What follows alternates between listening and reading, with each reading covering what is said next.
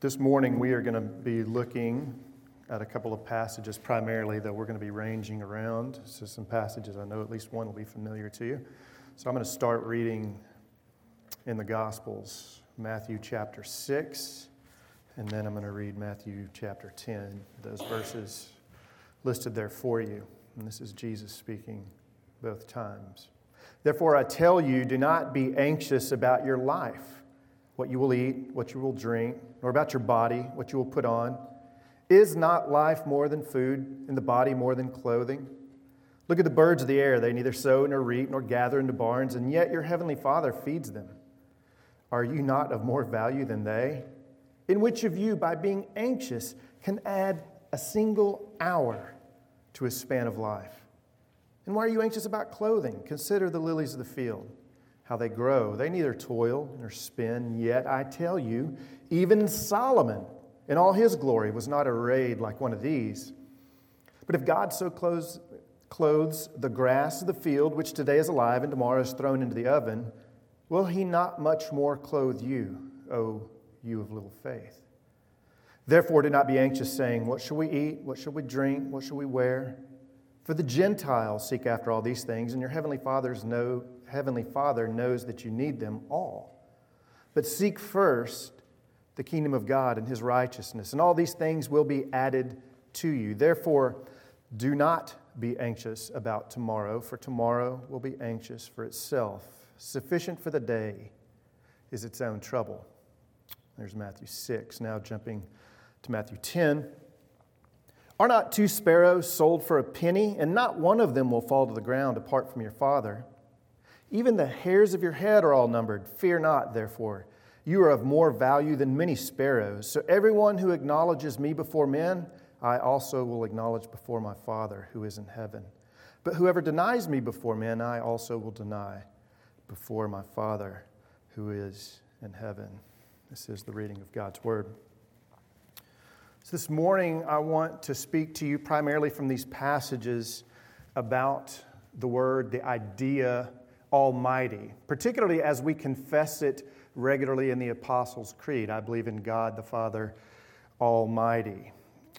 And from Scripture, particularly these passages from Jesus, I want us to hear who God is as Almighty, that He is powerful and sovereign. And I want us to hear that so that we will take comfort from it, that we will have peace in life because we trust Him, because we believe that God is Almighty as we pray to Him as Father. And also that as we think about and utilize God's almightiness, we would not misuse this truth of God's capacity as one who is all-powerful. So that's a little bit of table setting. What is the almightiness of God? Well, it's tempting to think of it in terms of what we would like, what we want, mainly access to one who can give stuff to us, to overcome our limitations, almost to think of it like in a fantasy way, a wish projection way, kind of seeing God the Father like, do you remember that movie from, it's been a long time ago, Bruce Almighty with Jim Carrey, right, where there's this interaction. It's actually it's a pretty thoughtful movie. The Trinity is in the movie, but Jim Carrey's character cries out to God. He complains about basically how God is running things, and so God decides to do something that seems to us a bit daring. He gives Bruce some of his powers to teach him a lesson, and what does Bruce do? I mean, he just goes to town. He does what probably we would do. You know, he grants people these wishes. You can win the lottery. He uses it for cool clothes, for clever revenge on bullies, for doing things like walking on water. And there's even that song, I've Got the Power. Remember that song by Snap? Obviously you don't. But it was part of the movie. And that whole wish projection thing is a little bit like I think we tend to move when we think about Almighty. But if we think of God as Almighty, that it means simply, I believe that there is somewhere an unlimited power that can choose and perform anything it likes, and I need to be on the right side of that power, we are robbing God of His personality, His fatherhood. And even people who are not Christians kind of can lean toward this. Whenever you hear someone talk about God as the universe, or referring to some deity as kind of the universe instead of God as a father. They're drifting into that same territory. And that kind of belief, God is this ultimate just will, this power, doesn't have much to do, at least in terms of our relationship, with trust, with things like taking refuge, with belief. It makes us respond to God, or induces us to respond to God like He's kind of a bully, and that really we're just trying to side with the bully to appease him, but we're not really trusting him since, well, this guy flies off the handle and he's got a lot of firepower. And a wrong view of His almightiness, this view of making God out to just be this force, this arbitrary will, can make God seem and feel unsettling and wild and even abusive. And sometimes when people are deconstructing, that's how they talk about their experience of how they felt God to be abusive. And maybe that's how you feel in relation to God this morning, in relation to His almightiness, that He seems untamed, unhinged, and ultimately untrustworthy. Just can't be comfortable with this God. We don't know what He's doing.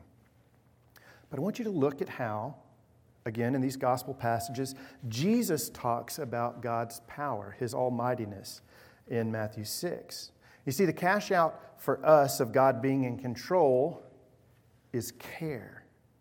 What does Jesus go on about? He talks about things that we need: clothes, food, peace. In fact, 4 different times in Matthew 6, Jesus says, almost like He was speaking to us in the 21st century, don't be anxious. He wants us to have a spiritual and even a kind of psychological peace in response to God and His working in the world. And He tells us, don't be anxious, not to shame us, but to comfort us, to relieve our pressure points psychologically and spiritually. It's as if He's saying, look, I know you're going to worry about how to get by in the world, but you've got to know this. God cares for you, and He is involved in providing for you. He's not inattentive. He's not indifferent. He is good. He cares. He shows up. And in fact, as we'll see, Jesus is God's proof of all these things. You see, Almighty is not like the power of the pagan gods who were and are these moody bullies. And the pagan gods, the reason I'm even bringing them up is that is the context for the writing of the Apostles' Creed, 2nd century, very much in circulation were the ideas, the theology of these gods like Hades and Zeus and Ares and gods like that. And they would intervene in the world from time to time. But instead, God's might is everywhere, present all the time in creation. See, it's the underlying mystery of everything that exists. So the author of Hebrews, for example, says in Hebrews chapter 1 that God upholds the universe by the word of His power, as if His constant speaking holds it together. And then in another passage, which I know you all know because you're memorizing it, Colossians chapter 1:17 says, should I ask you? I'll just tell you because I know you're saying it with me. In Him, talking about Jesus, all things hold together. Like Jesus is somehow, some way, the cosmic glue of reality. Another metaphor, it's just like God is cupping the whole world in His hands. And the witness of Scripture is that God being almighty is not just a solution to problems in the world. It's the very reason there is a world at all. Because God is all-powerful and constantly exerting His power and care in the world. But you see, for us, the issue is also, it gets down to what does it mean to live by faith? That's the issue as well as we confess that God is almighty. You see, we could not really trust God or in a God if this God's power were limited, if it were sporadic, if it were unpredictable. A God who exercised that kind of power would be, going back to what we talked about earlier, kind of a pagan God, something that we read about when we did the 8th grade mythology section, right? Or I don't know if they do that anymore. But that God would not be the world's sustainer. That kind of a God who's not reliable, who just kind of comes in and out, would be more like an invader or a distant ruler who wishes to impose force on his creation. And see, this is the problem with trying to place any limitations on God's power. It's a temptation even among Christians. If God's power were just one more power, or if God's almightiness were just one more power among others, if God were mighty, but not almighty, then divine power would end up just being another form of manipulation and control. Only a God who is totally free and totally sovereign can relate to the world as we need and want this God to relate to us, with total love, with total patience, and with generosity.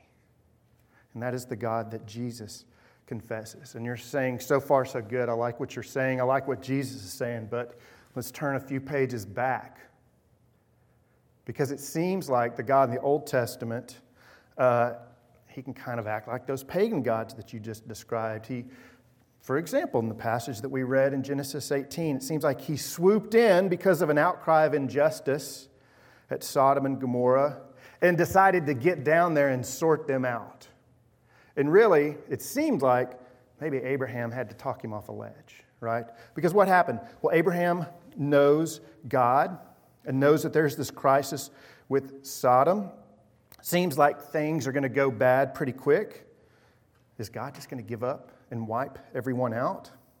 And then it seems as if Abraham has to argue to persuade God to do otherwise, almost this perverse kind of bidding. 50, 45, 40, on down the line, 10. Please, God, won't you just chill out? And that's how some interpreters will take it. But here's the thing, and this is tied to God's power as Almighty. God lets himself be bargained with as Abraham argues away, gradually reducing the number of good people there would need to be in the city for God to spare it. Because this is a story about Abraham and us seeing and relearning that God really is and can be trusted to do right and not to be unjust. This is actually a discipleship moment between God and Abraham. God himself works in and with Abraham in these circumstances. You see, the most vivid way for God to pastor Abraham is by having Abraham appeal to what he knows to be the deepest and most true thing about God as he prays to him, as he talks to him. He knows God is powerful, but he also knows that he is just and merciful. And so Genesis 8, this passage that we read, Genesis 18, doesn't just show us this bad-tempered, fly-off-the-handle, capricious God who needs to be calmed down, given a brown paper bag to breathe it into, so he'll just settle down by calm, rational Abraham. But rather, it is Abraham embodying God's own justice in his prayers to God. He's being made more like God even as he prays to, or as he engages God. And God walks through this with us and with Abraham in this story. You see, this interaction between God and Abraham actually pictures how God's sovereignty, his being almighty, works for our good as he brings Abraham along in his own maturity and trust of the Lord.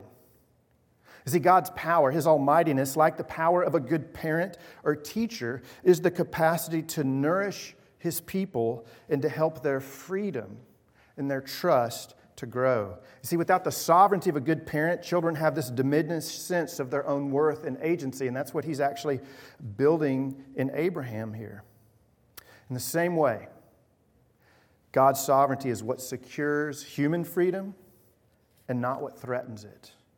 Here, God encounters Abraham to further Abraham's faith, to further his trust of God. Abraham really has to enter into God's own justice, pleading for cities, to make decisions and to act, all under the canopy of God's justice and power, as a part of his own, Abraham's own movement to godliness. God's freedom doesn't compete, let me put it like this, God's freedom doesn't compete with our freedom, but rather secures it as we engage Him. I know that's a lot, but it actually has a cash out here for us in terms of our practical engagement in the world. And here's the last point I want to make on Almighty. Confessing that God is almighty and powerful is meant for our comfort and good and praise. But ironically, especially given what we've read and what Jesus exhorted us to do in Matthew 6, too often it does the opposite. It causes what? Anxiety, fear, and dread. Let me put it like this, since we're in a Presbyterian church and I'm a Presbyterian minister. There's a theologian I liked, still like him, named Stanley Hauerwas at Duke University, and he put it like this: it's surprising Christianity has survived Calvinism. Who's laughing? No, that's fine. You can laugh. Now, there's lots of reasons why he would say this. He's kind of an ornery Texan, which I appreciate. But one of the reasons he says this is because of the rigorous and sometimes menacing and cold view of God that has been too often produced, not necessarily, but nonetheless really produced as a result of some Presbyterian and Reformed preaching and counsel on the almightiness of God. So, for example, something really hard but obviously bad happens in your life. You go through a run of difficult circumstances.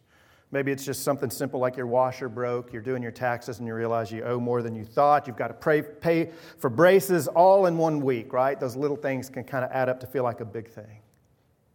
Or you do have a big thing. There is an illness or an affliction like depression that happens to you or a loved one, or cancer, or God forbid, the death of a person close to you happens. That is real tragedy. That is strong stuff.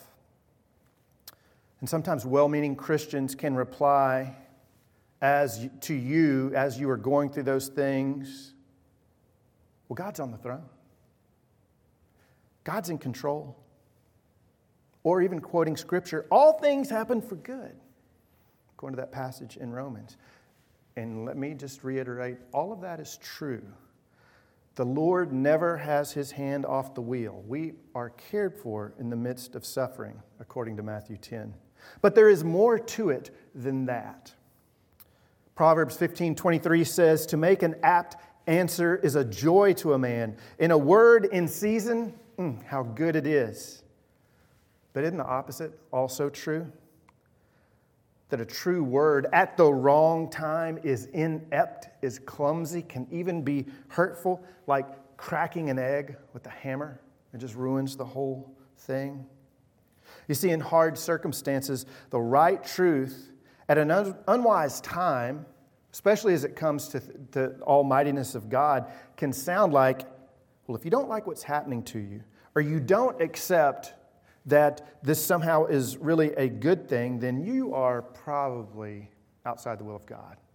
Or you're not an obedient Christian, or you're not really seeing what's going on. When I was pastoring in Portland a few years ago, there was a young couple who came to the church that I was shepherding, and the wife had told me about her father who had passed away suddenly and unexpectedly of a heart attack just a few years prior, and the loss for her, because she was close to her father, he was a good dad, was still difficult for her to bear. And I was just listening to her talk and just kind of feeling the weight of the moment. But before I could tell her anything, I saw this. She clenched her jaw and said, but I know God meant it for a reason, that somehow it was good. But I didn't believe a word she said. It was obvious she was repeating what she had been told many times over. And I could also tell that it was not a comfort to her, as much as a confession of a hard, cruel, mysterious power who was at work. Affirming God's power had not been balanced with, and hear me on this, God's care, and even mysteriously, God's own ache at her suffering and loss at the loss of her father. Right truth applied in probably the wrong way is what happened with her. She knew God was in control, but she wasn't sure if He was good. And we are called as the people of God to together find that wisdom, that right touch. And the way that we do that and the way that we see that is that we finally, just like in everything that we confess from our theology and from Scripture, how we understand God is by looking to Jesus Christ. And it's the same with His almightiness. It's fully and finally expressed in Jesus Christ. Think about the situation in John chapter 11 and the death and ultimately the healing of Lazarus. Lazarus was a friend of Jesus. He was the brother of Mary and Martha, and he was sick, and Jesus knew he was sick, and Lazarus eventually died waiting for Jesus to show up. Now, there's a couple of conversations that happened in that story. To the disciples who are with Jesus before they arrive and show up on the scene to Mary and to Martha and to Lazarus' body, they question why Jesus delayed going to see and heal Lazarus. And Jesus said this, "Lazarus is dead, and for your sake I am glad I was not there, so that you may believe. But let us go to him." Boy, that's some tough stuff. It is true. It is real. What's he saying? I'm in control, and I'm in control of this. I'm in control of this particular situation. There's even a purpose here. Y'all don't know what it is, but I'm telling you, there is. And this hard suffering happened under my watch. Says that to the disciples.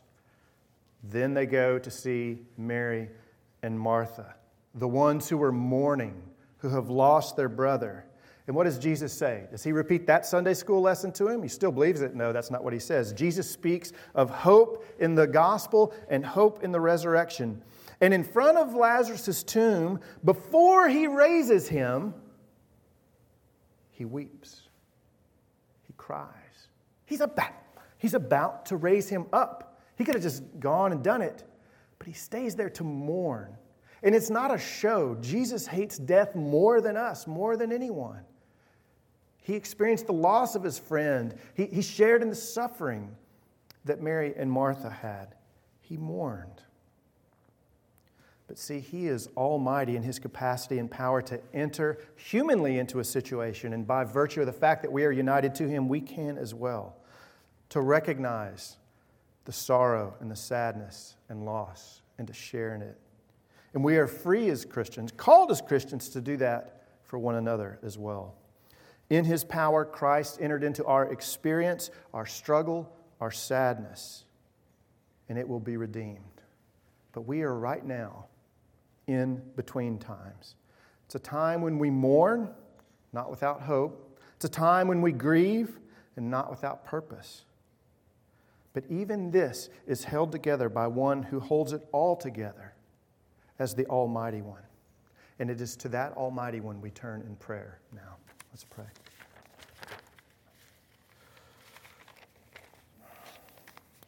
Lord, we pray whenever we handle these vital truths that you teach from, not just occasionally, not tucked in some far corner of some exotic book, but front and center in the Gospels, that God is almighty and in control, that sparrows don't fall without the will of the Father in heaven, that you are sovereign, as we say, that this is something that gives us life, like some divine energy source, and yet, like other energy sources, it can be misused. And so we pray that you would give us wisdom to rest and to find comfort in the fact that you are almighty, that it would facilitate and energize our prayers, that it would turn us in hope and confidence to you, and yet we would not too eagerly speak beyond what we know, but rather, because we have confidence in your sovereignty, maybe just let some mysteries be mysteries. Lord, for those who have gathered here this morning, needing a word of comfort because they are anxious, because of circumstances in our life, we thank you that you do know the circumstances of our life, down to things like paying rent, eating, putting on clothes that we need. And you are not indifferent. And you've given us each other to help meet those needs. And we know that you are one who exerts care, and by that exertion of care, you make us caring people, even as you did with Abraham. So help us to be the kind of people that you declare us to be in our justification and are making us to be in our sanctification and will be in our glorification. We pray this in the name of the Father, Son, and Holy Spirit. Amen.